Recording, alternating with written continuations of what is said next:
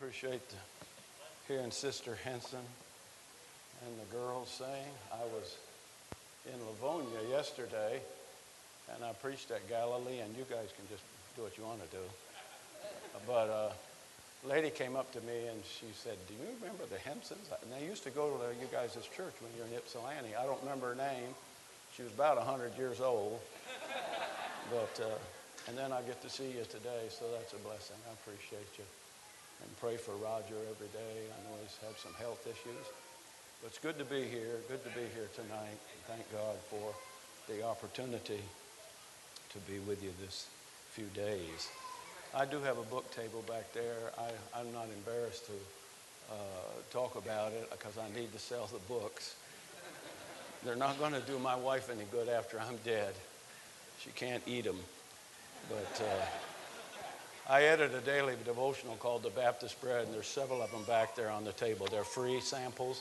You can get them. Maybe I should have passed them out before, because when the sermon gets boring, you'd have something to read and keep your attention. But this is my new book just came out within a week or two ago. The Great I Am still is.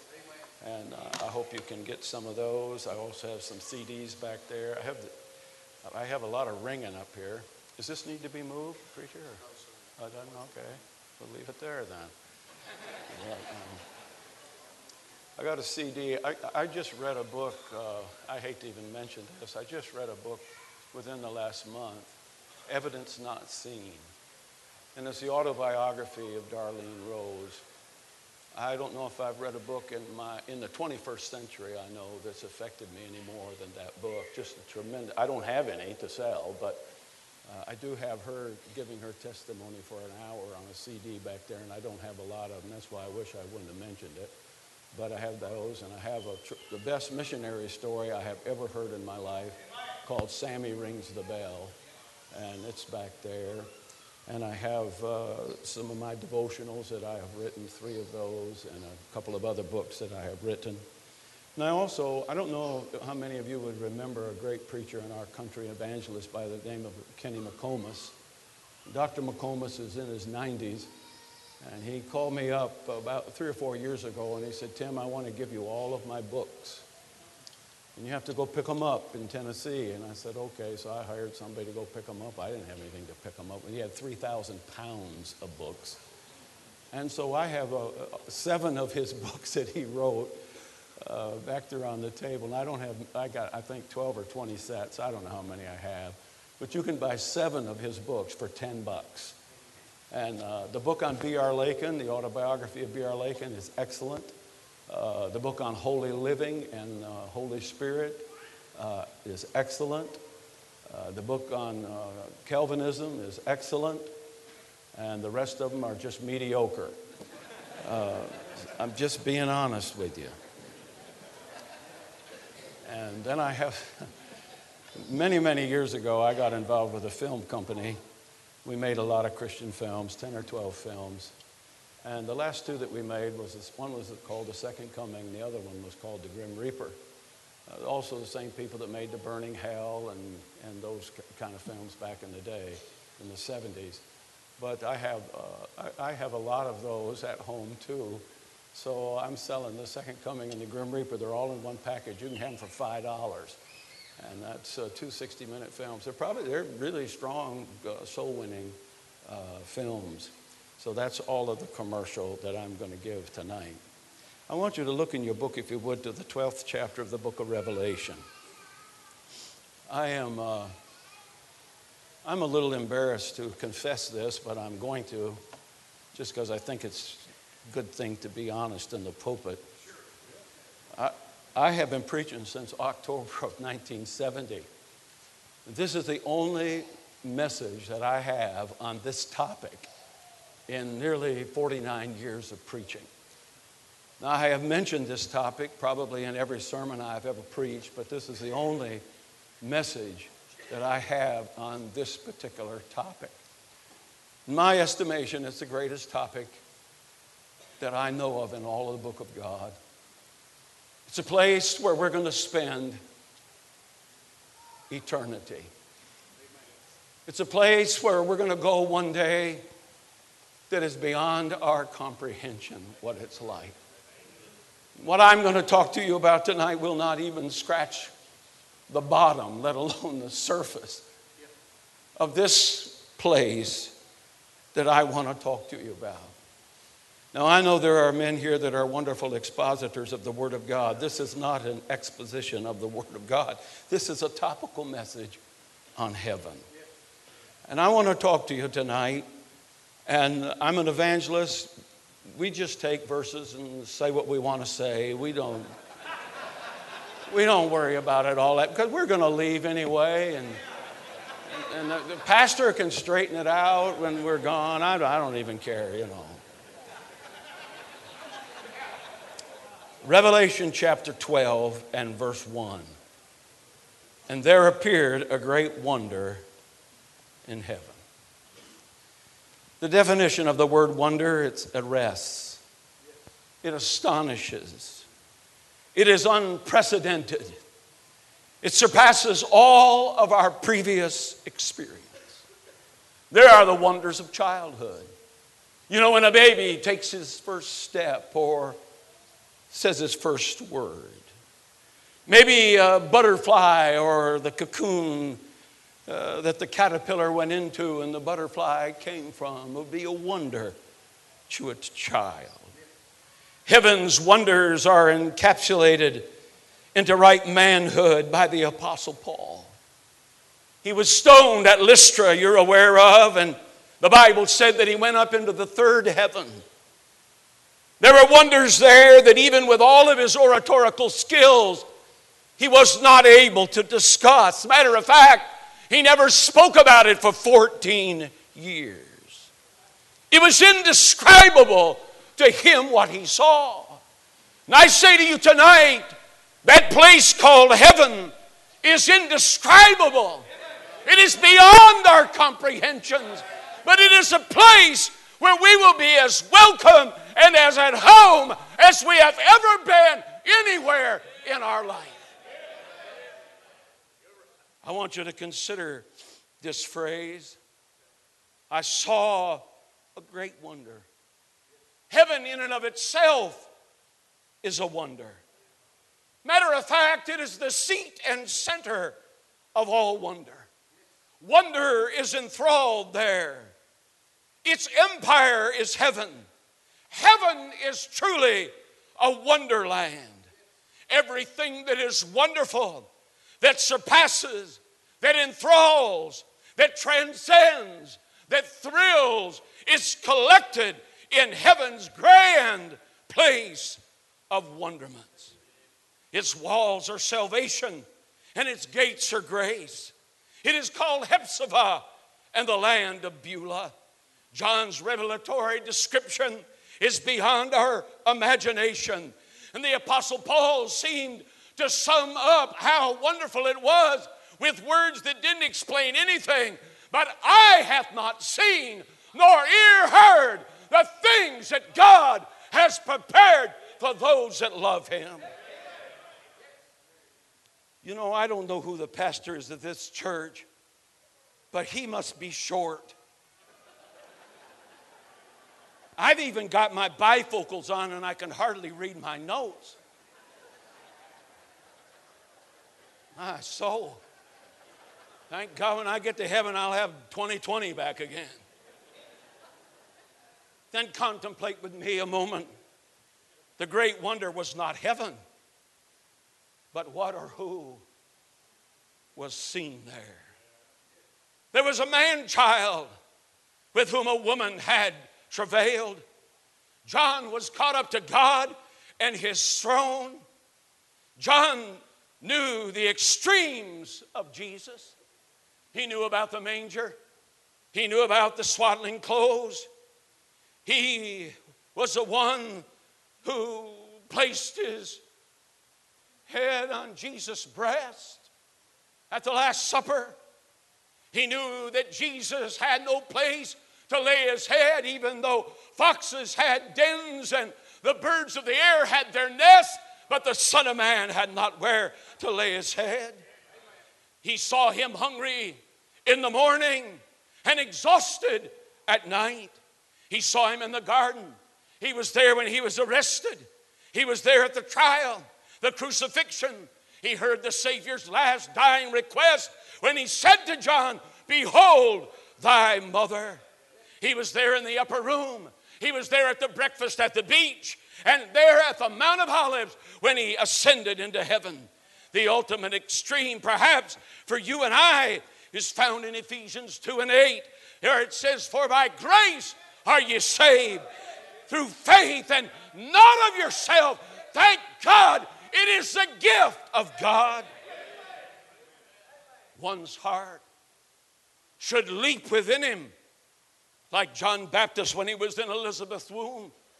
When Jesus came in his mother's womb, the great wonder is that the God of heaven sent his Son to this earth, and he's the one that opened heaven's gates for all who have sinned and come short of the glory of God.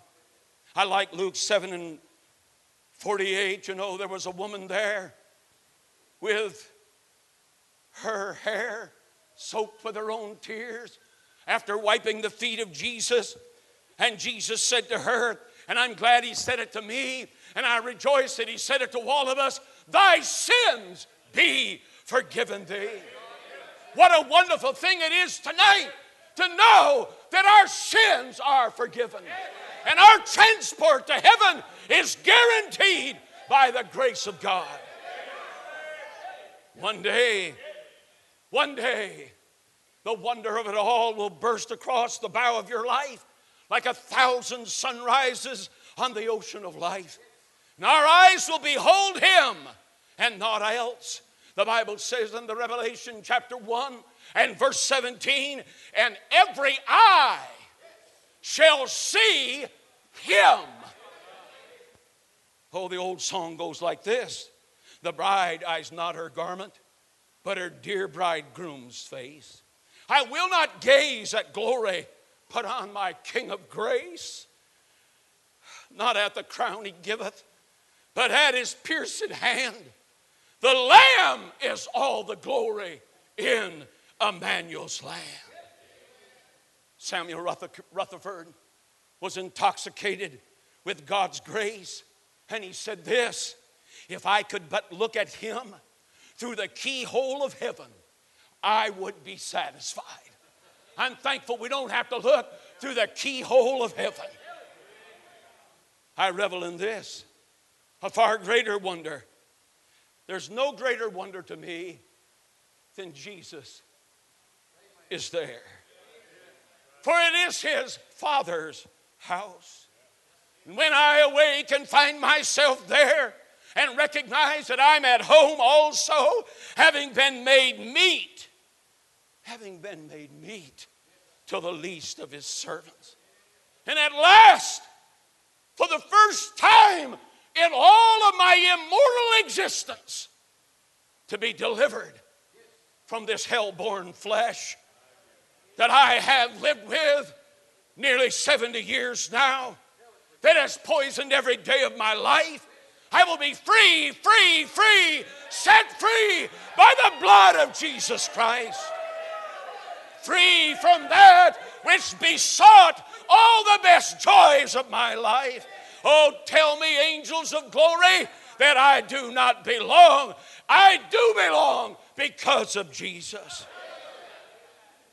Now there's three wonders we've mentioned: heaven itself, Jesus, and us being there, so say all the redeemed. But may we rejoice a moment in this, the wonder. We've been there a while now. We've gathered ourselves. We're past that first flush of wonderment. We've walked around Zion. We've told her towers. We've marked her bulwarks. We've considered her palaces. And we have settled into our mansion. And an angelic being comes one day and knocks at the door of my eternal home. And I open the door, and he says, "What think ye? What think ye of this place?" Oh, it is a sight beyond all comprehension. I read a report in recent days of a home that is supposedly the world's largest home, largest house. A lady began to build it in 1890 in California. That house today covers over 14 acres of land. Its original owner, she thought that if she kept building this house, that she would never die. She was obsessed with that notion.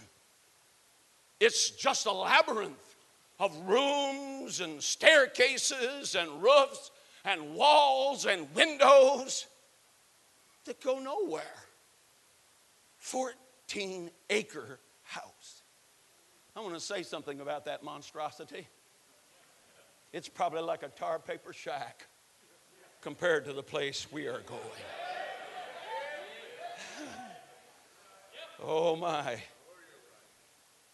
John said in 21 and 2 of the book of the Revelation, and I, John, saw the holy city, the new Jerusalem, coming down from God out of heaven, prepared as a bride adorned for her husband. It's a celestial city where we will abide, citizens who have been redeemed by the blood of Jesus Christ. It is of a new design and a new concept, new architecture, new location, new purpose, new style, new size, new material. There is no city on earth that comes anywhere near that great place. Mexico City in all of its largeness, New York City, Tokyo, they're mere villages in comparison to that place where we're going. Revelation 21 and 6 said it is 12 furlongs each way. About 1,500 miles high, 1,500 miles wide, 1,500 miles deep. The book of the Revelation in 21:10 calls it a great city. It is not of the world capital. It is the capital of the universe. It is gigantic yet gorgeous. Now the Bible says there are 3 gates on each side. So 3 entrances. I think they would open up into grand boulevards. Streets of gold would intersect each other through that great city. If you had 3 coming this way and 3 coming this way, it would divide that city into 16 cubes. Each one of those cubes. Now I went to high school. And I went to college before I went to Bible college. And I took algebra in college. And I know a little bit about math, and so I did some math work, but if you get your pen and paper out and I make a mistake, don't tell me about it.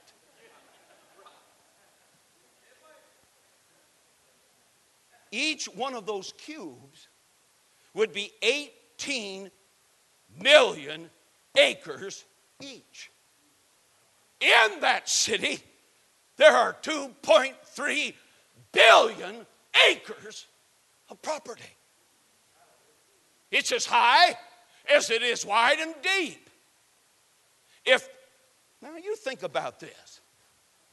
If our mansion is just one city block, and you're on the bottom floor, let's say, and your mansion is as high as the Empire State Building, I think that'd be enough for most of you. Your mansion, on each level, here's the bottom level, go up high as the Empire State Building, another level, and go up and that again, way up there. There would be 625 million blocks on each level. 7.5 million streets in that city. If it's as high as the Empire State Building, I don't know, I got it written down here. There will be 937 trillion, 500 billion blocks in that city. I mean, there is room up there for 937,500,000,000,000 people in those blocks of city, enough room for 1,000 times as many people who have ever been born from Adam till now. It ain't going to be crowded, neighbor. My soul. And that's just if your mansion's a city block and as high as the Empire State Building. Be wonderful, won't it? John, my brother here, he was the third one in our family. He would fit real good in this pulpit because he's short.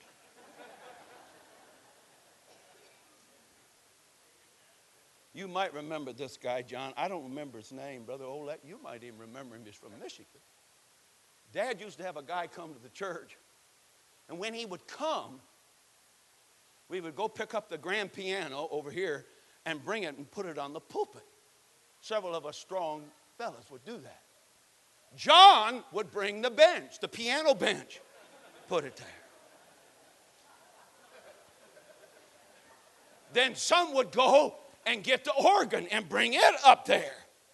And John would get the bench and bring it up there. And this man, I don't remember his name, but he would sit there and he would play the organ and the piano at the same time. And I don't remember any other song that he used to sing, but he used to sing a song that had lyrics like this. In heaven, there'll be 50 miles of elbow room on either side to spare. I tell you, it is a wonderful place. Jesus said this about it. He said, I go to prepare a place for you. Oh, it's a palace that the Prince of Glory has built for us. The one who broke the bread and fish and fed thousands. He will meet all of our needs and we will be welcome over there. For the Bible says the Spirit and the bride say come. Oh, it's a sight beyond comprehension. We, the spiritual seed of Abraham, the fallen sons of Adam. I don't know, the Bible says in heaven it's like a sea of crystal and you can see through it. It's clear as crystal. I don't know if this would be true or not, but in my imagination, when we get there and look down through that sea of glass and recognize the pit from which we were dug and the rock from which we were hewn, and observe the path of life that God has designed for us. How unsearchable are his riches and his ways past finding out.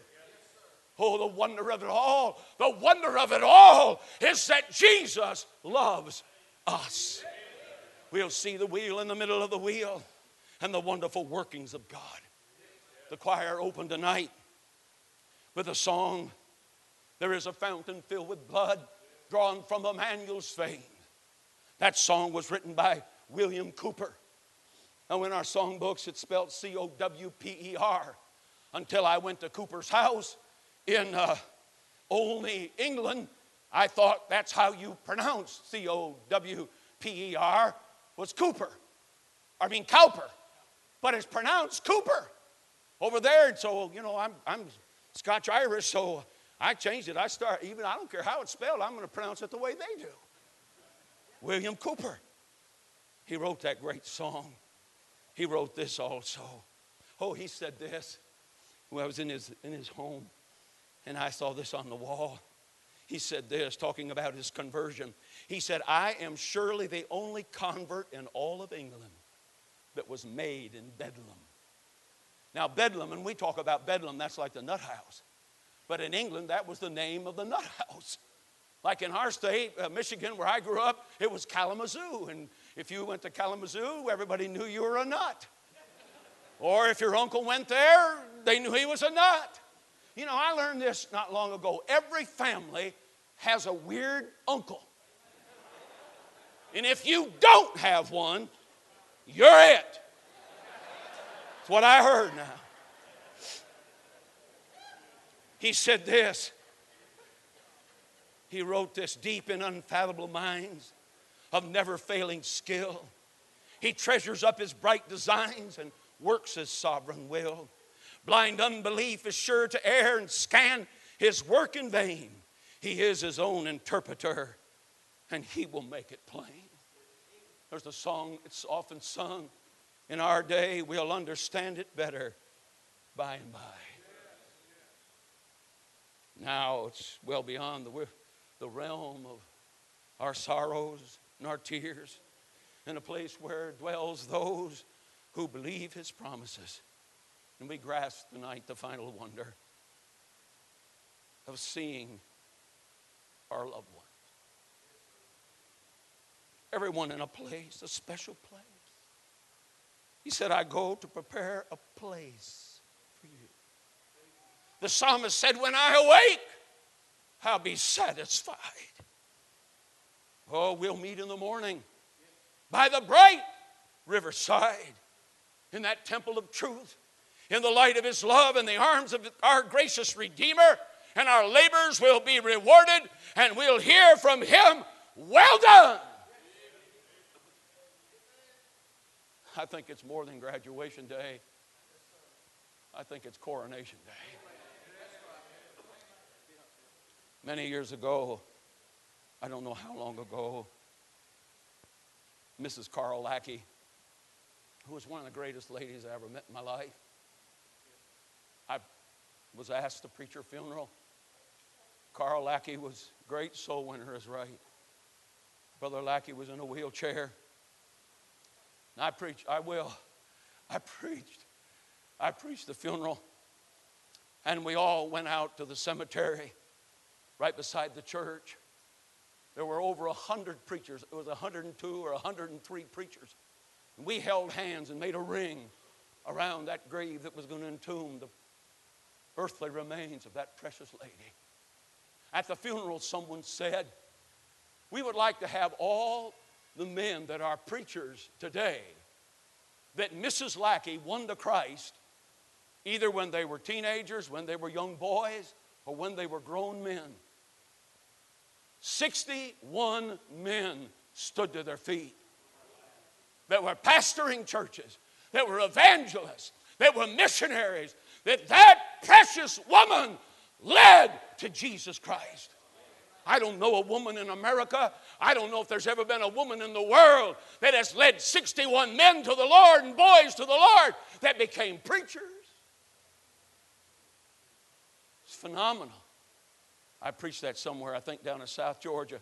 I didn't know this. The pastor said to me, he said, there were 62 of us. I said, what do you mean? He said, Mrs. Lackey led me to Christ and I wasn't at the funeral.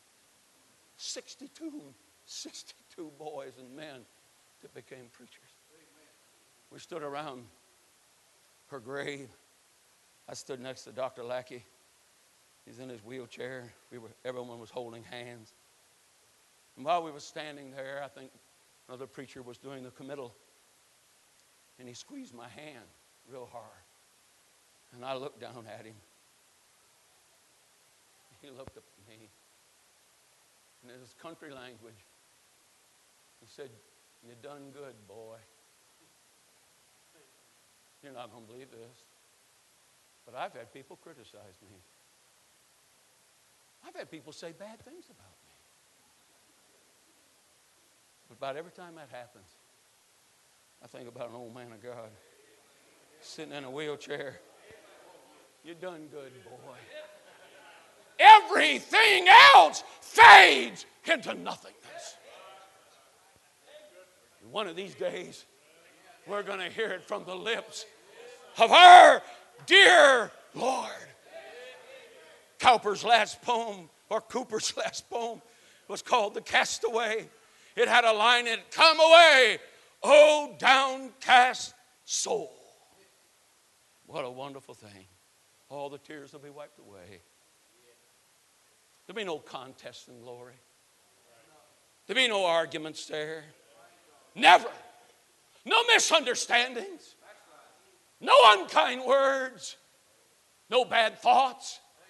No dirty language. No filthy television shows.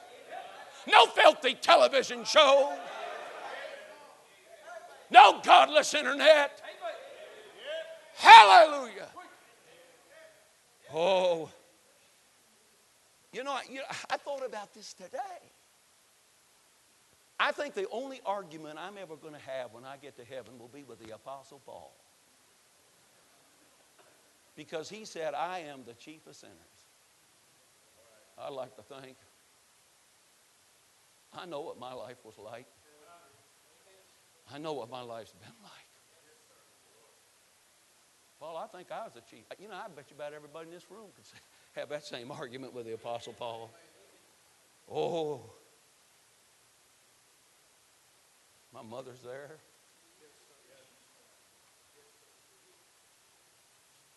My kid brother Steve's there.